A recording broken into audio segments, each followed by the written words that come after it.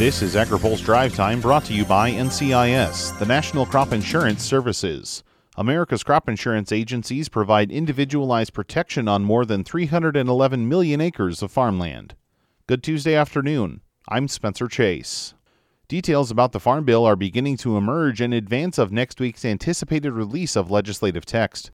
House Ag Committee Ranking Member Colin Peterson told reporters in Minnesota this week many of the contentious provisions have already been leaked. So there's concern on some of the members' part that when people find out what's in the bill, it'll start unraveling. They didn't want us to talk about it, but as I found out here this morning, and I found out the last couple of days in the press, that pretty much everything that's in there people already know about. That audio courtesy of the Red River Farm Network. He says dairy policy made out well in the bill.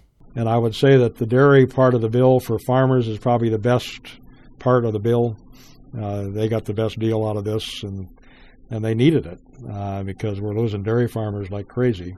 Peterson says the Conservation Reserve Program will see more acres but a lesser payment rate. We're going to raise the CRP acreage 3 million acres, but we're going to significantly reform how it works. And so the payments are going to be capped at 90% of the rental rates in the county for continuous and 85% for the general sign-up. Another provision said to be in the final bill is language authored in the House to expand eligibility for recipients of farm programs to a broader definition. Senator Chuck Grassley of Iowa was working to limit eligibility through an amendment included in the Senate Farm Bill, and he's not happy with the way things have worked out. I've got my staff studying it, but it's my understanding that it's worse than what was in the 2014 Farm Bill, even worse than what Secretary Vilsack did. Best under he could the law to cover as many abusive farmers as we have, and it just shows you how ridiculous the position of Southern farmers have come. Grassley says expanding who can receive farm program payments could undercut support for the policies. This is how far out of control the waste of taxpayers' money has gone, and the injustice that it does to the family farmers that have dirt under their fingernails and are entitled to some protection from the federal government. Giving all this money to people that aren't farmers is going to just jeopardize popular support for helping the family farmer. Grassley didn't commit to vote either way on final passage of the bill. The legislation is expected to be released next week and receive House and Senate votes before the end of the year. For more on the Farm Bill, check out this week's AgriPulse newsletter hitting inboxes tomorrow morning. Microsoft is launching a new partnership with the National FFA organization to help connect rural America through broadband internet access.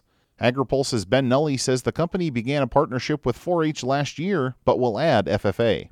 Microsoft President Brad Smith says it's not just about getting the technology into people's hands, it's also about expanding skills development work. We're going to be working with FFA to provide computer science curriculum that they can in turn deploy with the 11,000 teachers that they partner with across the country.